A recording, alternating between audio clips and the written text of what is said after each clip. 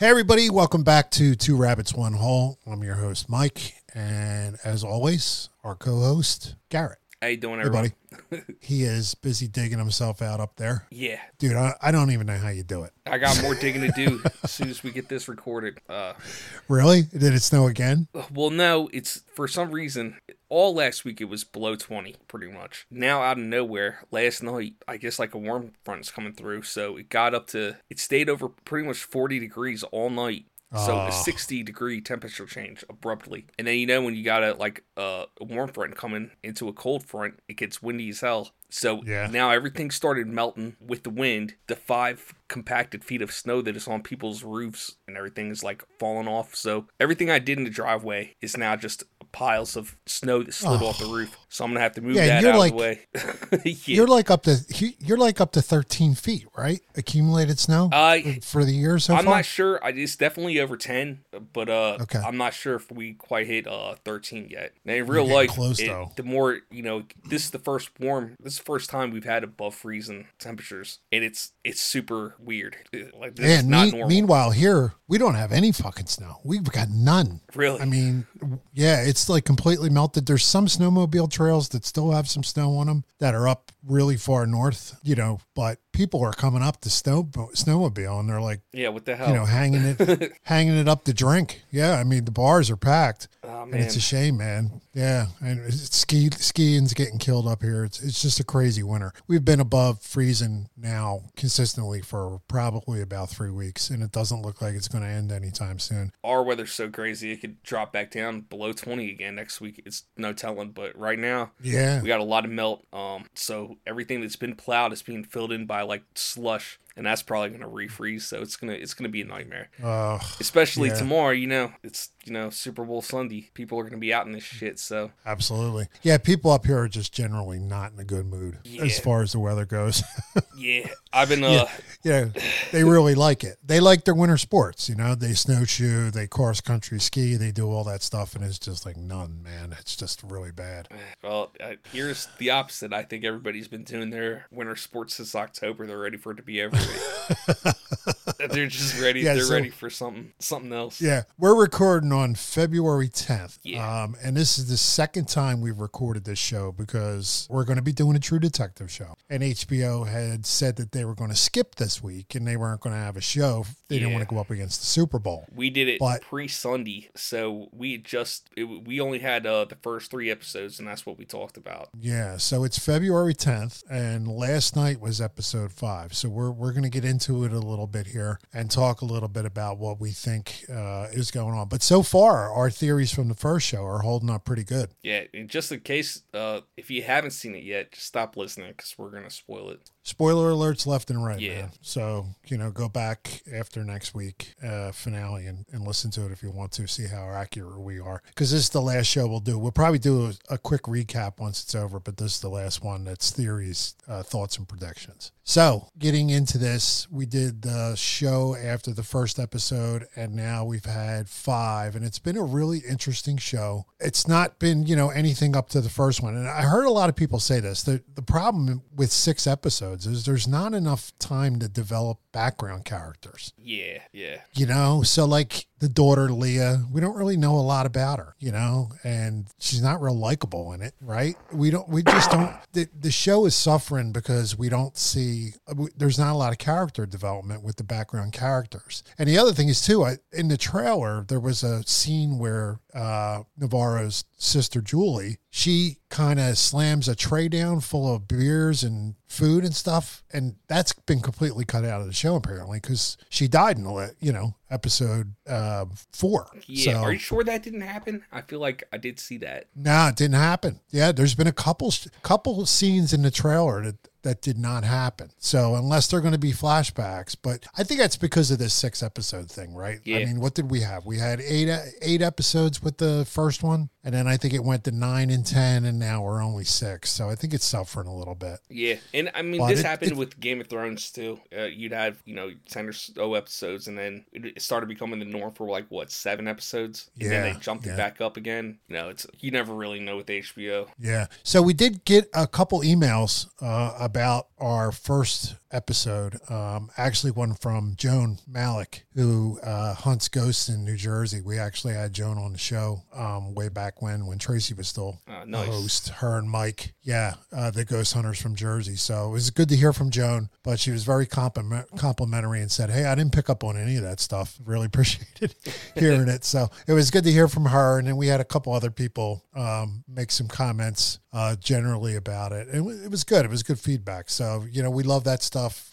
Keep sending us emails. We appreciate it. We'd love to hear your theories, your thoughts, and your predictions. So I think where we left it off was after the first episode, and it's kind of played out like we thought. It appears that Hank was involved, helping prop up the mine. And now we know that the scientists at Salal were basically just there to, they may have been there for their own ideals, but they were there also to produce false pollution numbers for Silver Sky Mine, which is something else we predicted too. That we mentioned that in the first show. So that's a good on us. Yeah, we called that for sure. Yeah, and last night was really good. It's going to be interesting to see how it wraps up. But I wanted to point out a couple things just briefly for the audience that I thought were cool when I was looking into all this good stuff. We're not going to recap the episode. I'm sure everybody's seen it, or, you can go back and watch episode 5. We'll talk a little bit about it, but we won't do a whole recap. So, something that I found out that I thought was pretty interesting was about polar bear plunges. So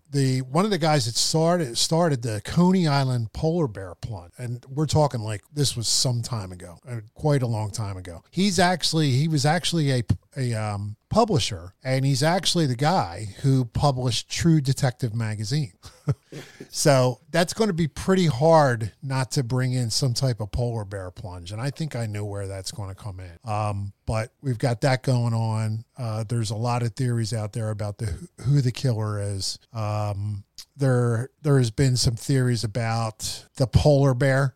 Is the polar bear real? Is the polar bear imagined? Mm-hmm. And the polar bear is definitely female. That I did notice. had to go back and look at a lot of the scenes that was in there, but the polar bear is female. So is that what they're talking about when she says we woke her up? So it could be. I don't know. I'm not sure about the polar bear. Yeah, I don't know either. I don't know.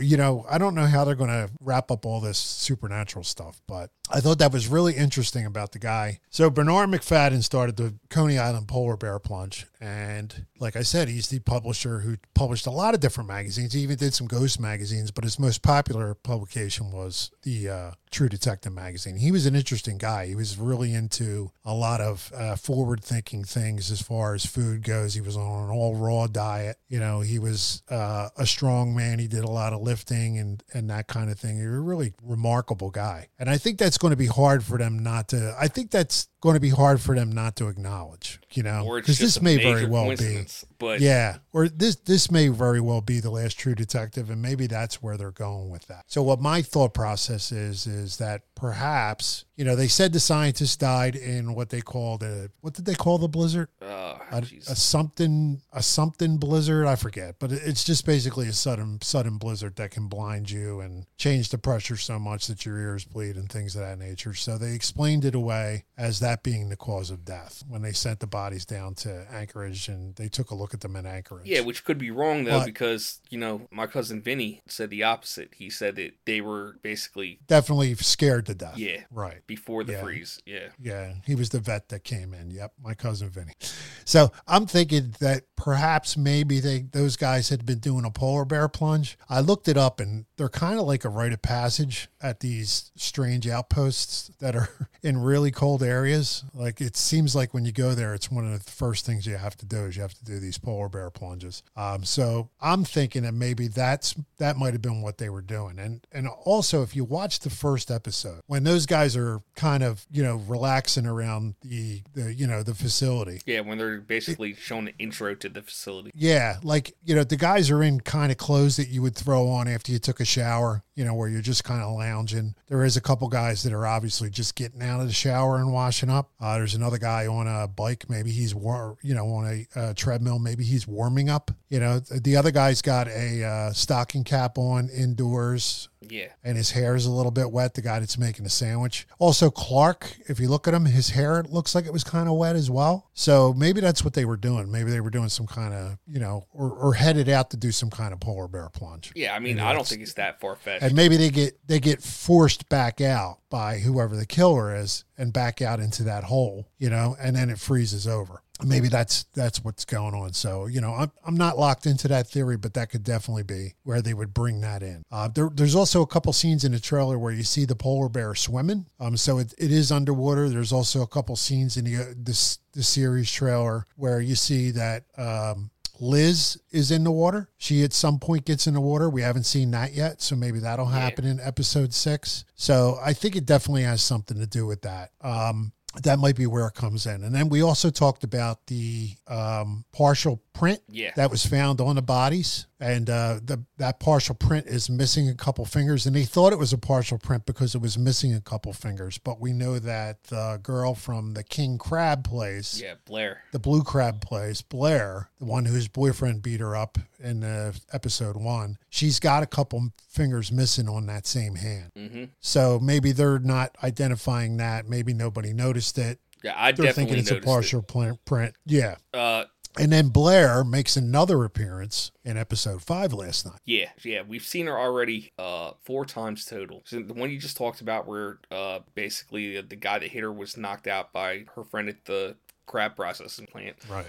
Then we've seen her again as a drawing in the camper. The Golden Eagle. Yeah, if you want to count that as an appearance. But we also seen her when Danvers goes back to the crab processing place and is asking the lady who knocked the guy out with the bucket, have you ever seen this symbol before? Talking about with the the spiral shape. Yeah, it's Annie's tattoo. Yeah, and she says, no, I never seen anything like that before, and then hands off the that drawing to Blair, who looks at it and doesn't quite say she recognizes or doesn't recognize it, but she has like a look of concern on her face after she sees it, like she knows what it is. You know what I mean? Yeah, like she's like, ooh, they're on to us. It's kind of like the look on her face is like, ooh, they're on to us, Yep, and then she popped up again in episode 5 last night, with just almost, if you blinked, you missed her, but she showed up at the laundromat. Yeah, right after the guy who was also giving them the stone with the spiral on it. So far, I mean,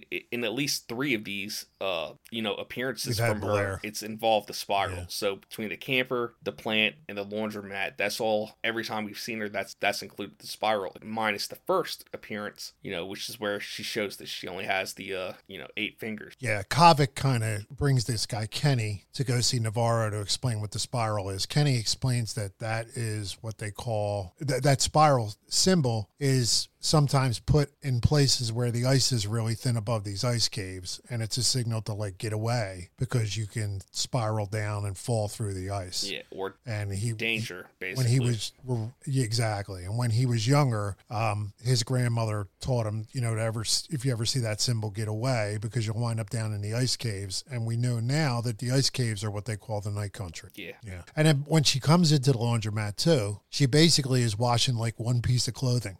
Yeah, I didn't see that. I should have went back and seen exactly what she was in there doing. Yeah. She comes in and she like throws one piece of clothing in a washer, and then she's like bending an ear to their conversation. Yeah. Now, did we see her before or after Navarro went in there and pulled the hair out of her laundry? I can't remember. It was after. Okay, because that was a little bit. Because Kavik and Kenny come in afterwards, and Navarro's basically that's her mother's hair is what I got. Out of it. I was. Yeah, it wasn't the sister's because her hair was blue. You know what I mean? But right. It seemed like her mom's hair. Yeah.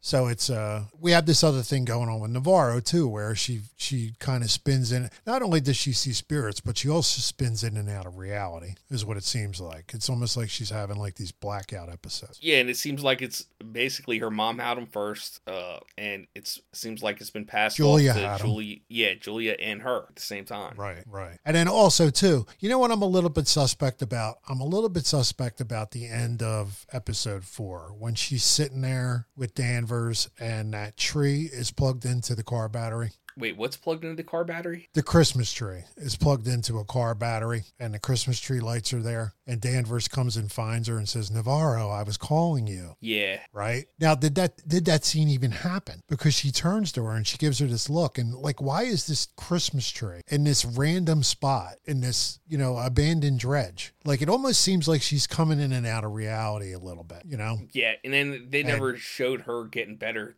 So what we see is they enter this abandoned facility, right? And they're looking for the guy, Otis, or whatever his name is. I can't think of it. It's an old dredge, yeah. And it's, basically they split up the clear rooms. And basically Danvers goes topside and Navarro basically goes down.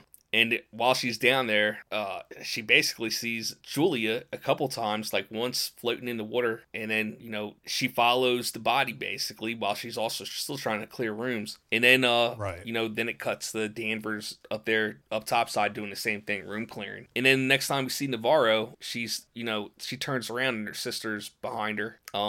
Right there, yep. And then spirit of her sister. Yeah, and then we don't see her again. When Danvers finds her, her ears are bleeding, and you never really see her recovery. She just looks dazed, and that's how the episode ends. Like Danvers doesn't say, "Oh my God, your ears are bleeding" or anything along those lines. There's nothing. Yeah, but Danvers does say that she was trying to call her. Correct? Exactly. Which is the same thing that Rose says to her. All right, I'm glad you brought it up. Blacks out in episode 5 when she's episode 5. They're putting Julia's ashes in the sea, because, which I thought was kind of a strange choice, but she's putting her ashes in the sea because she says, quote, "That's where you want it to be." And then she blacks out back to that scene in Iraq or wherever it is, Iraq, Afghanistan, when she was a Marine. And that truck is kind of turned over on its side, and she starts walking towards the truck, but in real life, she's walking towards the ocean. Yeah. And she kind of wakes up, and there's something else in this scene too, dude, that's really cool, and I don't know if you caught it, but what she does is she kind of wakes up to the ice cracking beneath her feet, and she looks down, and if you look at her feet, she has on cleats, ice cleats. And ice cleats would explain the wounds on Annie K. I had been racking my brain trying to figure out what would make the star-shaped incisions. Right. Yeah, I think you may have just cracked it, man, because I got those. Well, right. And I have the littler ones because my buddy's a mailman and he gave me some. But even on the littler ones, the cleats are still star-shaped. So if you look at those wounds that are on Annie, they're all within, they're almost like a foot pattern and they're star-shaped. Gotcha. And that could definitely be what we're looking at with those wounds. Now there could be a ton of people that have cleats, but it's interesting that they show a picture of her feet and she's got the cleats on. Yeah, it's also and strange. And Rose tells her, because supposedly she was stabbed, like 37 times or something? Yep. I mean, think about how many cleats per shoe it would make. I don't know. Yeah, it would be interesting to find out how many are on those cleats to see if it corresponds with how many times she was stabbed. I think they said 32, if I remember. I think it was 30. You know what? It is 32. Yeah, I don't know. I just know it's over 30. 8, 16, 24, 32, So maybe if there's 8 on a shoe, she stepped on her 4 times or whatever. Yeah. Or someone stepped on her 4 times. But so basically she starfishes.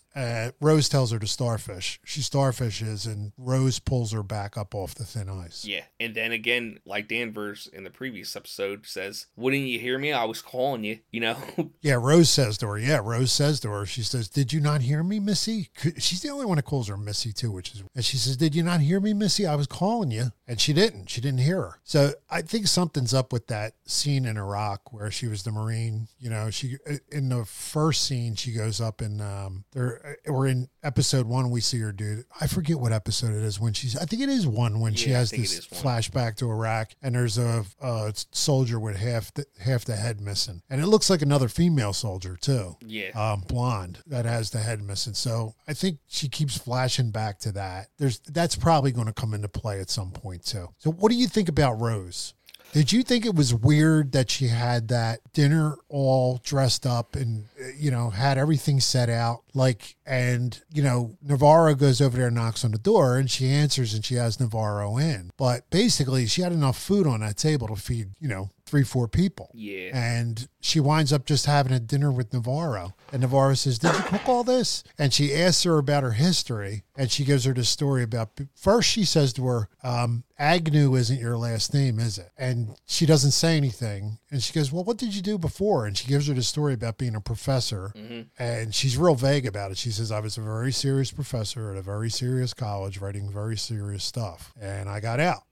Just on one Tuesday I came in and I was writing something and I said I had enough and I left. And I came here and it's nice and quiet except for the dead, but she's dressed to the nines in a, like a red Christmas Eve looking dress. And it's just odd that she's got this candlelit dinner set out for herself. So this isn't my conclusion, but, I talked to my parents about it and they think that Rose is, again, because we know Travis is Russ Cole's pops. Well, they think Rose is the mom, and that's why she went into this huge backstory, because it explains, because all we know from Rust is that she left Alaska, and, then Rose is talking about she left Alaska, and then came back, and he didn't really know if she was alive or dead. And if you look at the way she's got her office and all the books and everything set up, it kind of reminds you of Cole. But I don't know. I have no idea.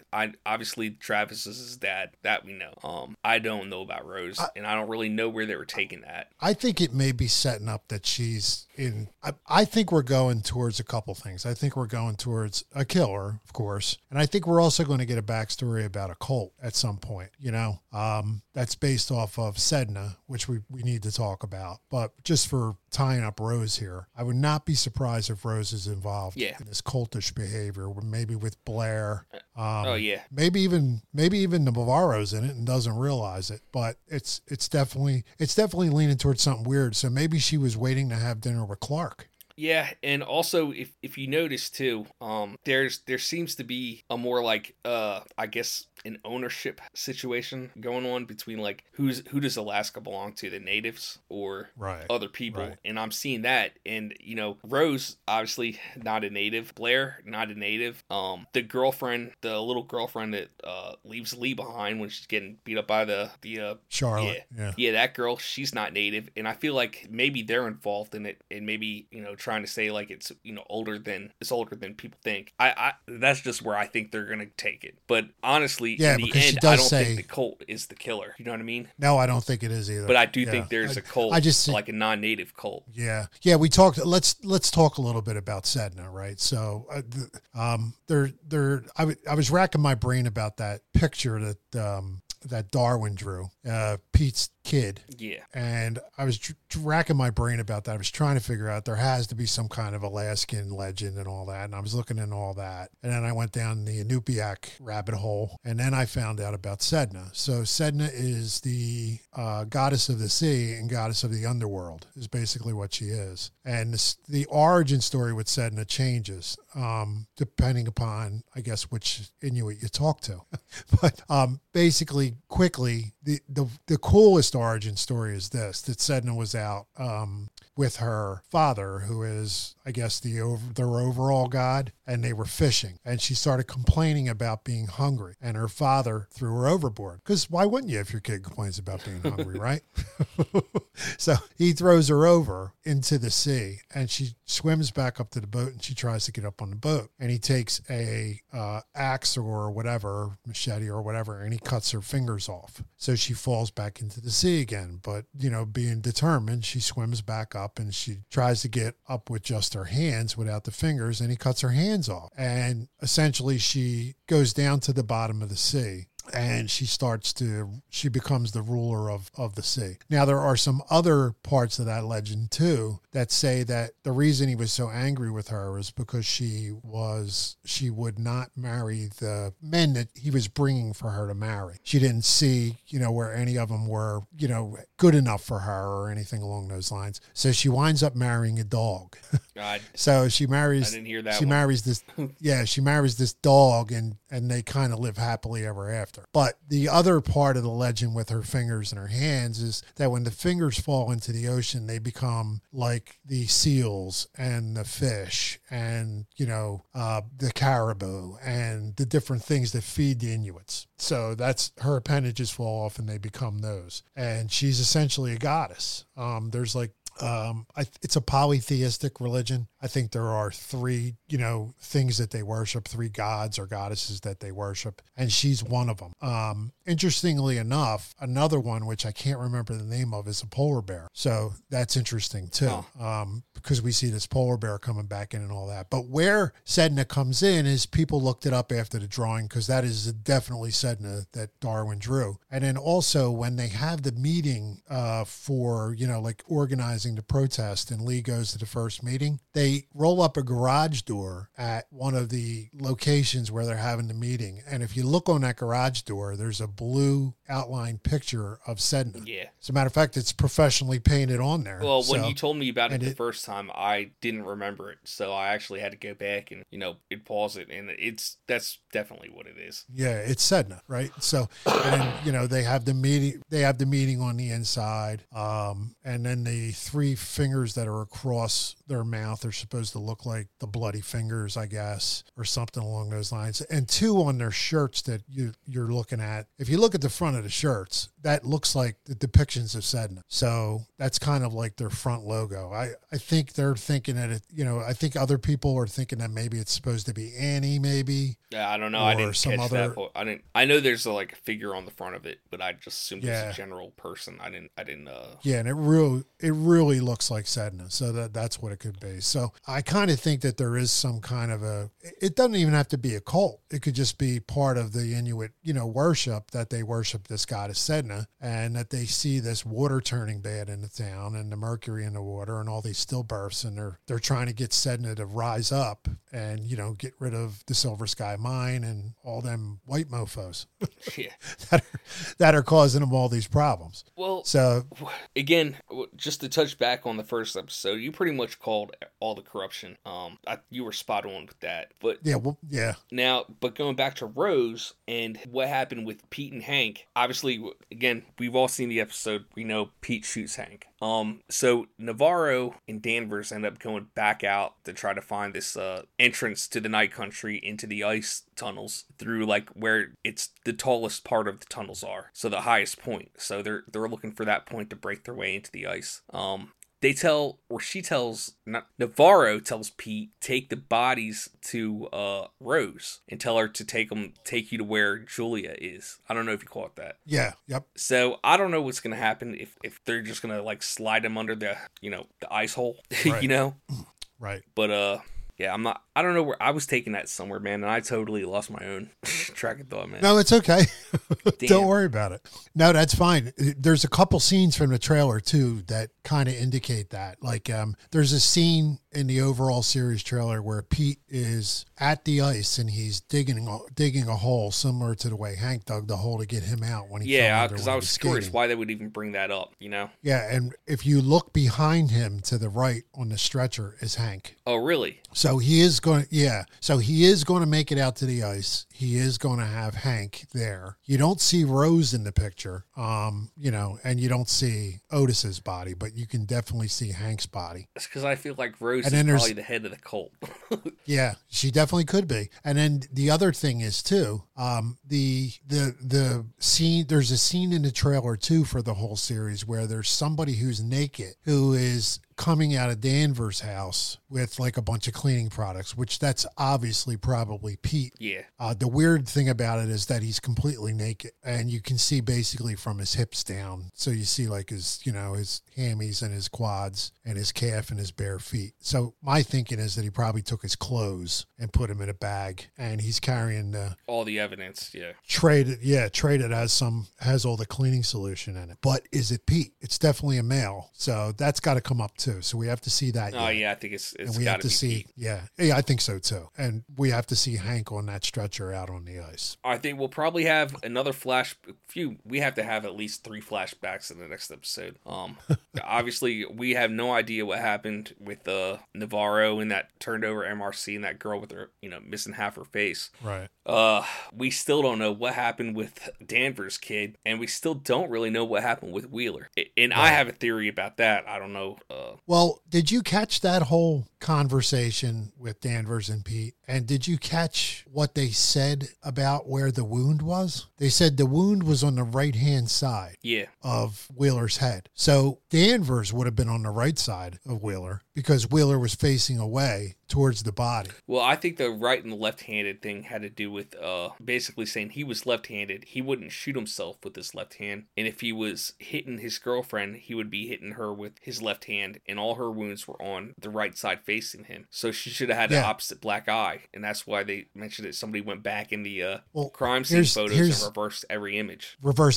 But if you look at Wheeler's photo of where he's dead, okay, the entrance wound for the bullet is on the right hand side. So what I'm trying to say is in the room, like Wheeler is facing the body, right? And he's on that beach chair and he's whistling Twist and Shout. Yeah. Okay. And he's facing the body. Directly behind him over his left hand shoulder is Navarro. Correct. Directly behind him on the right hand shoulder is Danvers. Yeah. So if he's got an entrance wound on the right side of his head, then that would have been where Danvers was standing. So suppose. No. So I'm seeing that differently. I'm seeing it as Navarro would have, because he turned around.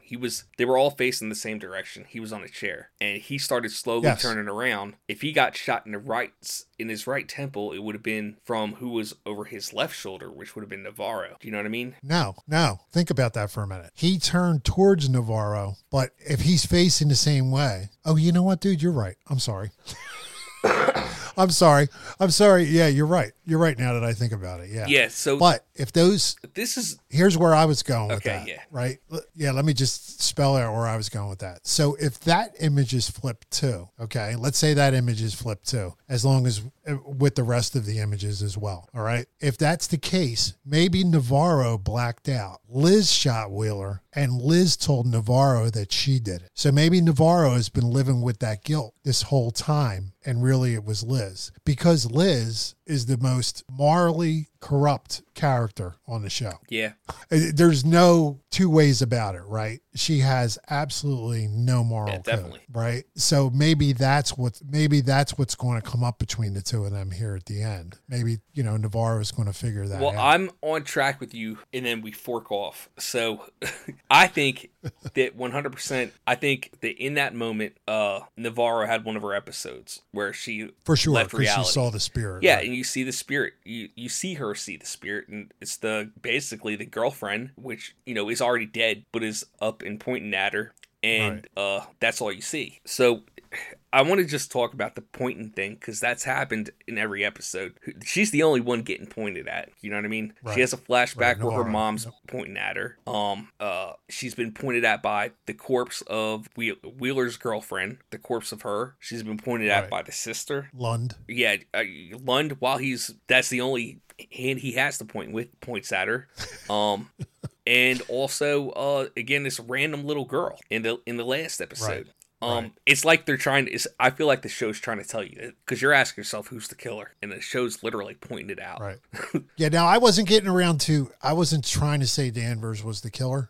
What I was trying to say was maybe that'll be a big point of contention between the two of them in the last episode. Maybe Navarro will figure out that Liz, pinned the Wheeler's unfortunate demise on her. Yeah. And she didn't really do it. Maybe she just saw the spirit and, she got freaked out about the Twist and Shout whistling and shot him, right? Because we still don't know what happened with Jake and Holden, her child. Yeah. Wheeler still could have been the one that was drunk that hit them and killed them. And maybe that Twist and Shout sends her over the edge. So I'm just setting it up that maybe there might be something there. I'm not saying that there is, but I thought it was interesting, the fact that all the pictures were reversed. Because if all the pictures are reversed, then it may very well have been Liz that shot him. But if she might have convinced Navarro, no, you did it. If Navarro is that malleable, when she's in those states. Yeah, or another thing is there's really no telling. But I think that whole episode with Wheeler is the key to everything, more than likely. I think it's because what we do know. Do you think whoever the killer is there is the killer? No, not necessarily, because I think the killer is Navarro regardless. The more I think about it. Well, we were gonna save that for the end, but okay. No, that's fine. Yeah, you're thinking it's Navarro. Yeah, that's just where I'm at with it. I think that, when she's pointed at, I think basically she's got a mental health issue that would explain away a lot of the woo stuff, but she's basically right. She's got whatever her mom had and what her sister had. And when she has these episodes, she probably like planks out of reality and let, a different version of her is out doing things. Right. Maybe it's like a multiple personality disorder or schizophrenic, like a split that has its own personality, its own motives, its own agenda.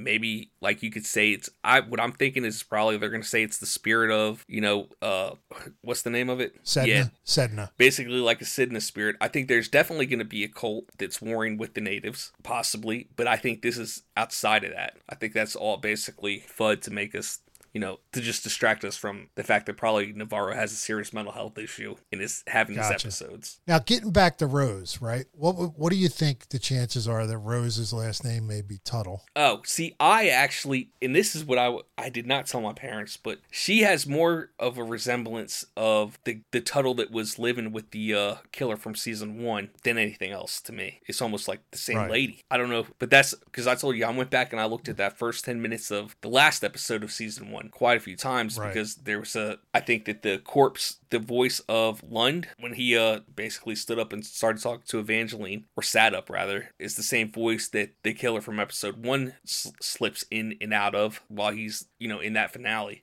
And the whistling, the twist and shout, I thought that he was also whistling that, which turns out I went back and I listened to it. Wheeler's definitely whistling Twist and Shout. I don't know that that's what the guy from the first season's whistling. He's just whistling, just happens to be creepy. I don't think it's Twist and Shout, though, so I don't think they're... last week I thought it was the same tune, but the more I listen to it, I don't think it is. So... Yeah, I don't know if this season... I mean, the seasons obviously has some callbacks to the entire series, right? The entire 4 seasons, but I don't know that it's completely dependent upon that, right? I think it's more like out of respect for how good a show that was. Yeah, but... And it's kind of playing off it with the Tuttle thing. Yeah, right? and I'll tell, they brought it up again. They're not going to bring up the Tuttle thing. You don't need to watch without there being some sort of more of a connection. Sure, yeah.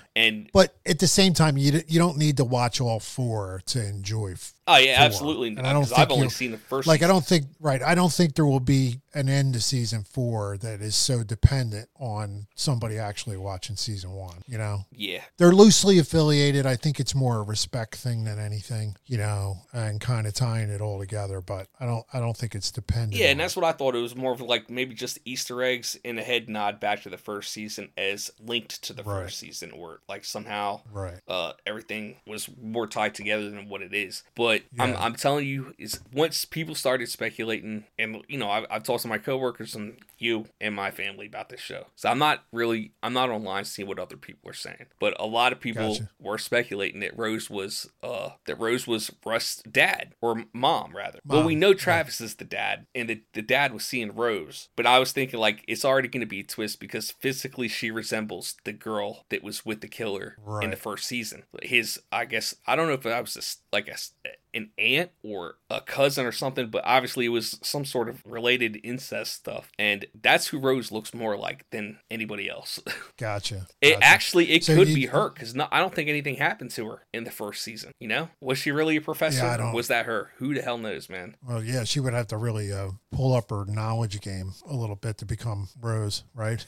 Yeah, but I mean, you could see how the killer was in and out of sounding like a well-educated Englishman to sounding like a backwoods whatever. I mean, I don't know, but I just have a feeling that I do think in the end she's going to end up being a Tuttle, especially since the last name was brought up. Yeah, someone will be, right? Like either her or maybe Kate McKittrick might be her maiden name, Tuttle, or something along those lines. Oh yeah. There's a possibility that could crop up. Let's put it that way. So the other thing too, I'm going to push my chips in the middle and say Navarro's the killer too, seeing as we popped the balloon already. Yeah, sorry, man. So I'm sorry. No, that's fine. I'm gonna say it's Navarro too.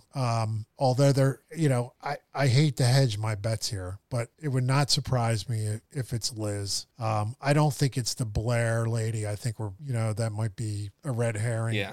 Maybe she could have been involved with it. Maybe she was there, and because she was also cleaning out there at Salal, maybe she found those guys ahead of time but didn't tell anybody. It could be that too. But Navarro more and more is having these strange flashbacks, and if you look back at some of the things that have happened with Navarro, right? Like she's always always raging, right? She has definite problems with anger, right? So, and that's sort of kind of what they say about Sedna, that when she gets angry, you know, she goes overboard. You've got the hunter in the shack who asked her what her real name was. You don't remember your name, do you? You know, I would not be surprised if it's Sedna. Yeah. The other thing too is Kovic, you know, Eddie Kovic. Eddie Kovic's last name, that means dog in that language. Yeah. A lot of people were saying it meant Wolverine, but it means dog in that language. So that would be like her living with the dog, right? How about when she comes into the fishing shack and the fish take off? Wait, say that again? She comes into Eddie's fishing shack and the fish take off. Oh, yeah. Because he comes all the way out to they tell just her, like, stop. That's very interesting. Yeah, well, but then when she goes in, she actually goes into the shack and there are two fish getting ready to bite his line and they see her and they hear her and they take off. Right, so you got that. And then all of a sudden, what's up with her hair in the last episode? All of a sudden, this mane of hair is coming down, right? And that's one of the things with Sedna. She has this incredible mane of hair. And now all of a sudden, here's Navarro looking more and more like Sedna every day. Yeah, and that could be something to throw us off, because I think you're right, man, because if you look at the Pete's kids drawing, and then the drawing on the or the graffiti on the garage door, that's two things. Those like wild hair, you know? Yeah. I don't know, man. It's there's gonna be some twists. It's gonna be really hard to wrap all this shit up and, you know, basically. So you got that right. And who's the only person that the polar bear is turned away from? Like, oh yeah. Like the polar bear. That's another fair point. The polar bear looked scared when he saw Navarro, or she saw Navarro. She didn't look scared. She looked like she wanted to eat Liz, right? So she looked a little bit scared when she saw Navarro. And that's actually, I think, the first time we see the polar bear is when Navarro is that's the first time we actually see it, when Navarro is driving around. It's been making its appearance. Also, Pete, you know, in the last episode, he has a polar bear. He has the Alaska Aces minor league team, and their logo is a polar bear. He's wearing that jersey when Kayla's mad at him. Yeah. So you got all these little drops about this polar bear, right?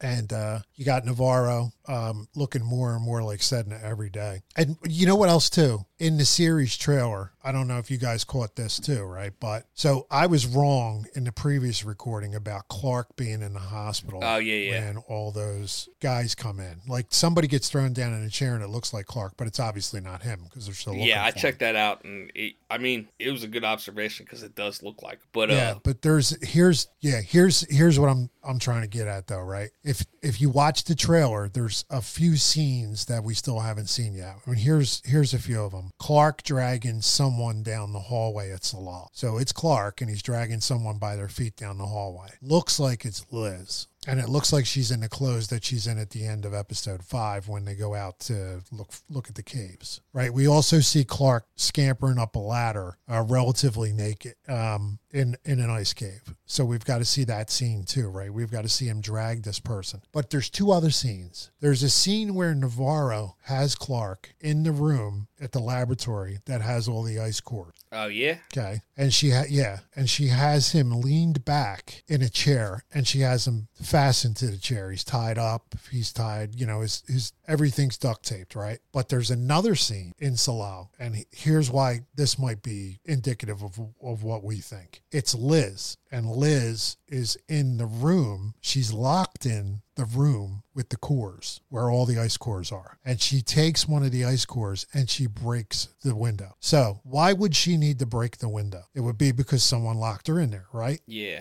So who locked her in? Did Clark lock her in there? And if he did and she broke the window, why isn't she in the scene where Navarro has him tied up to the chair? She would be in that scene too, right? So maybe Navarro puts her in that room with the ice core. And if she puts her in the room with the ice cores and Liz is trying to break out, why is she trying to break out? Maybe she realizes something's wrong with Navarro. Yeah. So that's why I'm thinking something has to happen here at the end where Navarro maybe kills Clark. Well, obviously we're going to find Clark. On. I mean, it's the whole show's been leading up to this, but I think that's also, I'm not sure what Clark all has to do with this. I mean, we know his involvement with Annie, but that's about it. And now he's running away. Well, he's definitely going to be able to tell us what happened to the scientists. Oh yeah, he's going to fill in the blanks. But right. But just as far as everything with Liz and with have you ever seen that movie High Tension? No. Did I just ruin your line of thought? It's gonna be hard to explain this without you haven't seen that, but it's a French horror movie, and if our audience wants to see it, is it the one with the mansion when the kids are messing with them and they're in the mansion? There is a mansion, yeah. Okay, yeah, I've seen it. Okay, so the main victim is also the killer.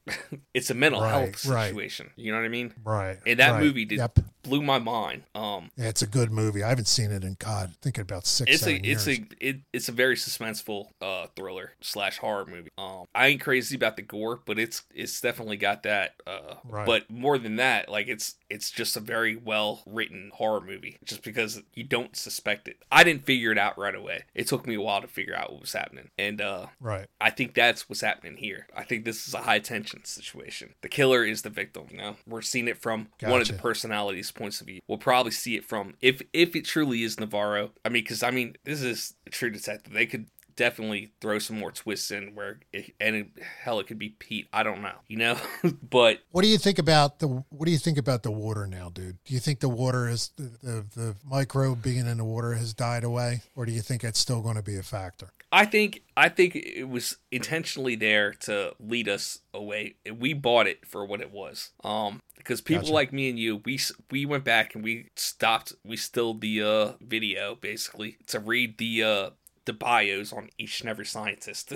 You know what I mean? And we bought it, man. We bought that. So I mean, yeah, obviously there's something in the water that's poisoning the locals. You know what I mean? But I think it's more than that. And maybe this mental health thing is a direct side effect of that, so it ends up being more relevant in the end. Maybe it exacerbates Navarro's issues with the mercury being in the water or the microbe being in the water. Yeah. Did you catch the sign outside the cave that had the rocks in front of it? Did you catch it? No, I don't. If I did, I wrote it off. Yeah, I know you've been real busy, man. So, and I got nothing but time. So, what did it say? Okay, one of the things it says on the bottom is flash photography prohibited. So in the Annie video, doesn't it look like maybe somebody's using flash photography? I'm saying that because maybe that is what makes the ice, maybe the flash photography makes the ice cave in. I don't know. Yeah, I don't know either. I don't know how that would maybe work. Maybe flash photography in the ice does something harmful to humans. I don't know. I got to look that up when we get off. But I just thought it was interesting that it said that on the bottom of the sign. Like it says all this stuff, prohibited, don't go past this point, property of silver, blah, blah, blah. And then at the bottom, flash photography prohibited. Well, I will say this. Why put that there? That's on all the signs to every base I've ever worked. Okay. So, yeah, I mean, it's a mine, right? Yeah. So I don't know. Yeah, maybe just to keep journalists away. That could be it too, right? Yeah. Maybe I'm reading too much into it. I don't know, but it's kind of strange.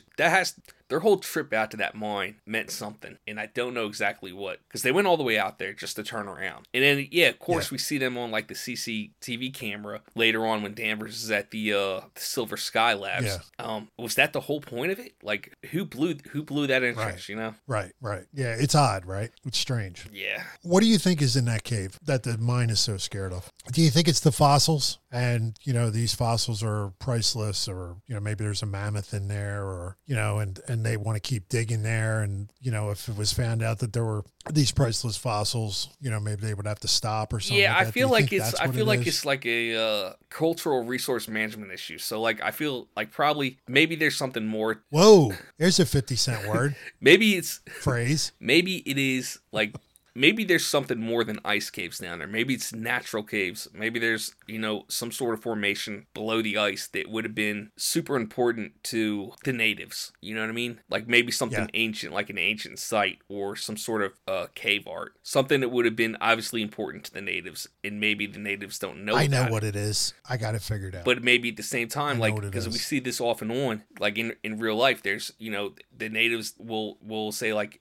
something will be very culturally relevant to them that they want to preserve, that they want to contain, and at the same time there's probably some natural resource there that's just as important, which may be why it's culturally relevant at the same time. Maybe the ancients knew that there was something important about that spot. Gotcha. And now the scientists, they don't want to look at the cultural parts of that. They just want to get through it.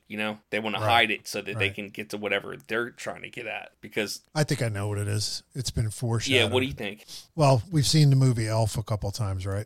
What movie? It's obviously Elf? the movie Elf. It's obviously a skeleton of a narwhal. I have no idea what it. I've. Bye, buddy. Thanks, Mr. Narwhal. Be careful, buddy. Oh man, that's funny. Oh God. Yeah, I don't know, man. I've paused it and tried to figure out what are those the bones of one animal? Are those the bones of many animals arranged in a pattern? I have no idea. You can't really get a clear picture of it yet. Or are they even bones at all? Yeah, right? But it really does look like a whale skeleton. Yeah, and the whale bones have been prevalent through the whole series. They're in the intro animation or whatever. At this last episode where Danvers goes out to see all the stillborns at that little church, and they can't really bury them because of the ice, so they're all like in this little chapel. Like everybody who's died is in it, basically in this chapel. And if you notice, when she walks out and she's actually leaving the chapel and she walks past the cemetery, a lot of those graves are like they have the whale bones like framing them. Did you catch that? Gotcha. Yes. So I don't know. The whale bones have just showed up, and there's actually they've been around a lot. They're in Salal too. They were up mounted over like the library area where one of the guys like sits in this recliner and like sits down with a book. Yeah. Definitely the whale bones have something to do with it. So they could be just whale bones. I have no idea. It's gonna be interesting, man. I just want to see them tie up all these loose ends. Yeah, it's going to be really hard to do it. It's going to really be hard to tie everything up. If they manage to do it, it'll be amazing. But I definitely think the 6-show format has hurt the show overall. Yeah, I agree. Yeah. Okay, so this is actually pretty funny. And I actually saw this on Reddit. What if Liz is the one that's catfishing Hank? Oh, man. You know why? Because remember all the times when she's getting a text or something like that, and she says, oh, it's fantasy football. Oh, it's Tinder. Yeah. Suppose she's the one that's actually getting the text messages from Hank and she's screwing around with him. Wouldn't that be hysterical? I feel like that's super likely now that you mention it. Right? Like, wouldn't that just be great? It would just be awesome if she's the one that's actually getting all the money and frisking him for all his cash. Damn. I thought that was really good because there's so many times during the show when she's doing something with her phone and somebody goes, what are you doing? Or who's that? Like, I think it happens in the car with Lee twice where she goes, who's that? And she just says nothing, never mind. Yeah. And then it happens in the house with somebody, I forget who it is, when she tells them about fantasy football. I think it's Pete when she says it's fantasy football. And then another time it happens with Navarro and she says, well, it's Tinder, right? And I haven't gone back and looked at the times when it happened and saw if it's corresponding with, when Hank was on the phone, but Hank's gone now. And obviously so is his money. Well, it could be a situation where, she's, I don't know, it could be where she's in the right the whole time. Maybe she's been acting, maybe she has totally been catfishing Hank, but at the same time, like she's trying to do the right thing. You know what I mean? She's just a bad person. Wouldn't that be funny? It would just be hysterical. But yeah, I mean, it could end up with, maybe Pete finds out that happened and starts, second guessing, like, well, maybe shot the wrong person, shit like that. Right. But yeah, that's too funny. I did notice though, in this, when she's trying to concentrate, she puts on white noise. Have you noticed that? Yeah. Well, there's one point where I guess she's trying to sleep with white noise, and she wakes up and she turns off the white noise machine that's on basically like a table next to her bed, and like a nightstand. And on that nightstand is like just magazines with like all fantasy football. So maybe she is playing fantasy football. I don't know. Right. I don't know if you caught that. I did. Yeah, the magazine on the side table. Yep. Yeah. You know what was interesting too though that I saw? When Navarro sees Annie K, there's one sign that is in the background, and it has Silver Sky Mine and it has it crossed out. Like, are they trying to tell us Silver Sky Mine is a red herring with that shot? That's the only shot of it when Annie K appears in the crowd and Navarro sees her when she has that little blackout. Yeah, Silver Sky Mine is up in the corner. It's crossed out. I thought that was interesting. Yeah, I don't know, but again with the if it is Navarro and she's just she's the killer the whole time and is unaware that she's the killer, who is awake? Because they keep saying like she's awake. Are they talking about like that other personality or what the hell? Yeah, it's interesting, right? And then what the hell was the other thing doing in that cave to begin with? Right, yeah, I mean, obviously she was trying to figure out something that Silver Sky was doing. Yeah. So this is something else that's interesting, right? And again, I saw this on the internet too, so it's not anything I came. But in the seafood industry, and specifically with crabs, they use what's called flash freezing. So flash freezing is interesting here because that could explain the injuries to the scientists.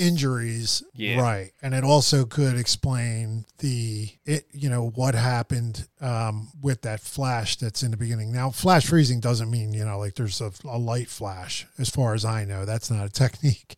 Flash freezing is usually just like rapidly taking food and rapidly changing the temperature of it with like liquid nitrogen and some other ways, right? But if liquid nitrogen is involved here or something along those lines or some other way of flash freezing that we don't know about, and I'm not smart enough to know about the techniques in the food industry. I wish I did. I wish I would have looked more into it before we talked tonight. But what somebody who would have access to that technology and be able to do that would be someone from that blue crab place, Blue King crab place. So that could be, again, where Blair factors in. Yeah, very well could be. Yeah. So, yeah, I mean, that's basically everything that I had. I'm trying to think if there's anything that I missed. I don't really think there is, but it's been good. It's going to be interesting to see how it ends. I'm pushing all my chips in the middle and saying it's Navarro. I mean, if I had any backup to it, I would say it's Liz. Only because of how absolutely devoid of moral she is, and God knows what's going on, right? So she could be being dishonest with Navarro. We've seen her lie before. She's lied to Pete, right? Every time this poor kid, wants to make his marriage a little bit better or wants to go do something with his family, she guilt trips the shit out of him. And then she says to him, at some point in the last episode, she says to him, "That's my boy," or something along those lines. It's incredibly disrespectful, and she just is completely devoid of mind of any kind of morals in this. So, it's almost like they're screaming out, like, look over here at this person, so maybe she double-crossed Navarro. Maybe she's taking money from the mine too. Who knows, or maybe she took money from the mine and then, backtracked on it or something along those lines. Who knows? Yeah. So that would be my backup pick. I did suspect Eddie for a little while, right, just because of his character. But like now, I don't know what HBO is doing with that guy, but it seems like the whole dynamic with him and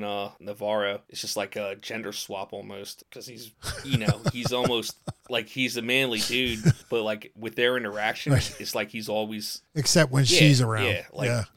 She it was actually a funny part once she just snuck into his house and he was taking a bubble bath or something like that, which, like, I mean, when's the last time you took a bubble bath, dude?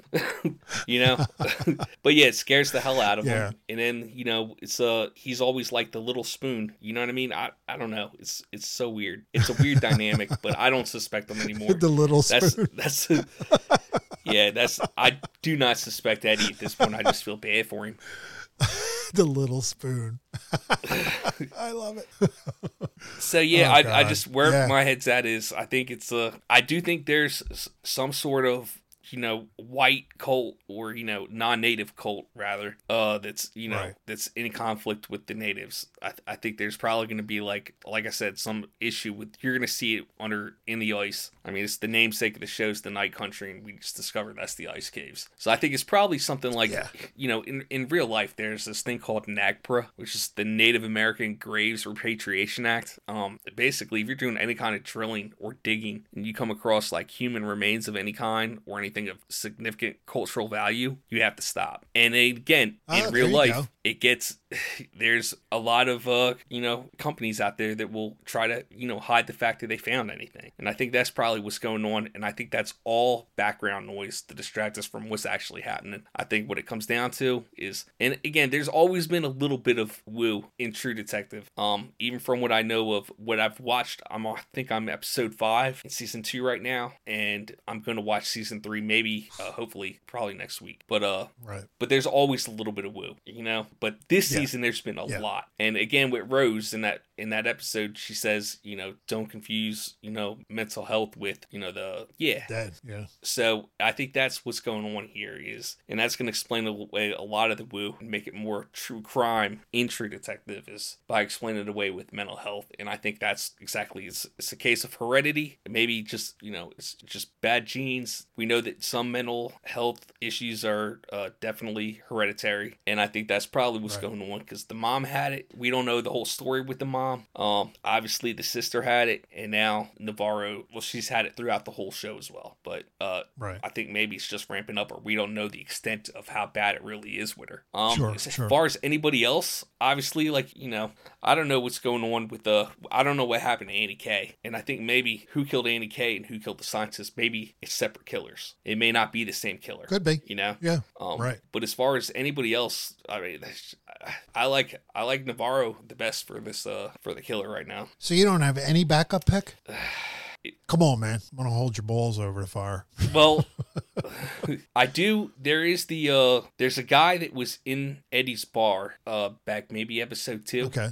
He works for the mining company. We've seen him in this past episode going through the turnstiles to get past the protests and shit. Yeah, it's Russ Cole's uncle or cousin or something. Yeah, I think maybe he's got a little bit more to do with Annie K because just the way he was looking. I don't know, just he looked super guilty to me. Yeah. I don't think Clark did anything. And he kept telling her. But I think maybe the killers, maybe Annie K's killers are already dead. And maybe the scientist. Well, that's interesting. You know why? Because he would know where they were. He would know where Annie K and Clark were because he knows about the camper. Yeah. That's interesting. So, it's just a little, I don't know, there's a little bit too much coincidence going on with that guy. He could have went in there to rob him. That could be the case. Because remember how he talked about how much cash he had? He goes, yeah, he laid down $10,000 for that thing and it was from the 90s. Yeah, he did say that. Yeah. Huh. That's interesting, man. It's a good pick. Yeah, I like it. But that's all I got, man. All right. That's we'll good enough. Happens. Yeah. Do you think it's the end for this particular thing? I mean, do you think they'll do another one? Because this one doesn't seem to be doing that well. Amongst people like us it is, but it's just generally not reaching much of a wider audience. Yeah, I think it's gonna. I think there's a lot of HBO has a lot of sleepers too, man. This show may not even gain popularity for another month. Right. But I think because I didn't watch True Detective season 1 till it had been out a few years. I think I was overseas when I seen it actually. Right. And it had already been out for a while. Same thing with Game of Thrones, man. I didn't even get to Game of Thrones. It was probably in season 6 or whatever when I finally started watching season 1. So, right. Yeah, I don't know. I think they'll keep it going because they need a show like this. They've had other shows like this. We talked about, what the hell did we watch? The Mayor of Easttown. We watched that. Yeah, Mayor of Easttown. But I don't know that they can follow that up with anything. The Outsider was I good. haven't seen The Outsider. Yeah, The Outsider was good. You'd enjoy that. That was pretty good. Even though it did involve Stephen King, it was still pretty good. Yeah. Yeah, I think they'll keep it around. And I think they'll probably just keep the common themes rolling because it seems like, they are. In every season there's a little bit of a connection. And maybe there'll be a strong connection between 4 and 1, but at this point I don't think so. I think it's just happenstance that that Travis was Russ' dad. I don't think Russ is going to show up. I mean, he could, but I just don't know if he will. Yeah. Like I said in that IMDb, it's basically the last 3 in the last episode. It shows the actress that does Blair, Navarro, and yeah, Liz. And if we're correct, and let's say it's Navarro, right, and Danvers, cracks the whole thing open, you know what I mean? She solves both these cases. Yeah. Maybe it'll be a situation where they got to bring somebody else in because maybe she's seen too much, can't handle chief of police anymore, and maybe it'll be Rust. Yeah, well, that's in the trailer. There's a part in the trailer where she's in a flashback. It looks like she's with Internal Affairs or flash forward rather. I should say. She's still in the same Alaska Police Force uniform. I was wrong about that, but at some point she's getting interviewed, very similar to the way Woody Harrelson was interviewed. Oh wow! See, I guess I gotta watch the trailers more, man, because I do a lot of trailer sleuthing, man. Trailer sleuthing really helps you out. It does, because another thing that happened with the trailer too was Liz has a really distinctive light fixtures in her kitchen, and I was able to figure something out by sleuthing the trailer and looking at the light fixtures, because they were so unique. I knew it was in her kitchen. That is so bizarre, man. But so that's the second time you've made a connection with basically outlets. Because I don't know what was the case with the it was an actual true crime case we talked about. Oh, okay. You don't know which one I'm talking about right now? Oh, it was the Idaho. No, I don't remember. The Idaho killer. Oh, okay. Yeah. Yeah. So remember the two roommates on the bottom floor, or the subfloor, lived, and everybody on the second floor was killed, and we're trying to figure out how that guy left. And then he had like some kind of dumbass car, like a Hyundai. Yeah, the Hyundai, sorry out there to our listeners driving Hyundais. It's a dumb car. It's dumb. But anyway, yeah, he had like a Hyundai or something. It's the little spoon as cars go. Yeah, you ain't big spooning with no Hyundai. Get out of here. But yeah, we were trying to find a guy that we liked for it, and you identified the guy not via the car. Oh, I remember now. Like his light fixture, a light it was fixture, the in like a Facebook photo. Yeah, it was the boyfriend's apartment, the same light fixture. Yep, yeah, I remember that. Yeah, because it was really unique. It was a strange light fixture. Yeah, I'm just saying, I just don't pay attention to fixtures like that, man. But maybe I need to start. But that's interesting that that's twice now. The fixtures of we want to hear from you guys. We want to hear your thoughts and theories. Thanks for those emails, and definitely keep them coming. And the other thing too is I got to convince Garrett to use his 7-day Apple TV and start watching Severance too. So if you guys could email and tell him watch fucking Severance, because when Severance season 2 comes out, we definitely have to. We should do these kind of recaps. Oh yeah, and that's what I was going to bring up too. Is what's the next?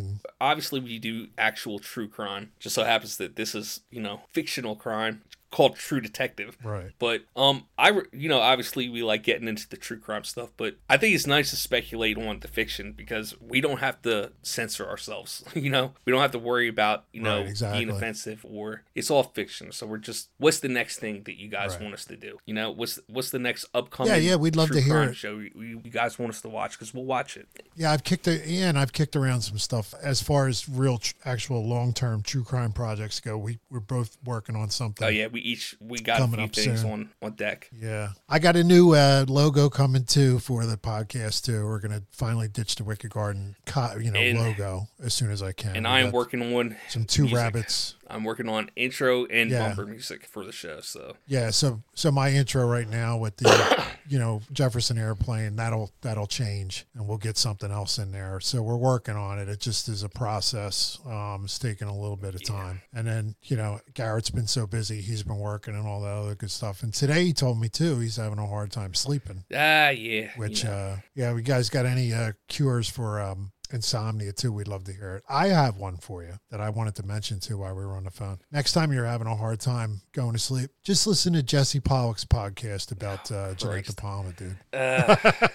Yeah, I wonder. That'll put you right to sleep. I think it'll just amp me up, man. Get keyed up listening to that kid.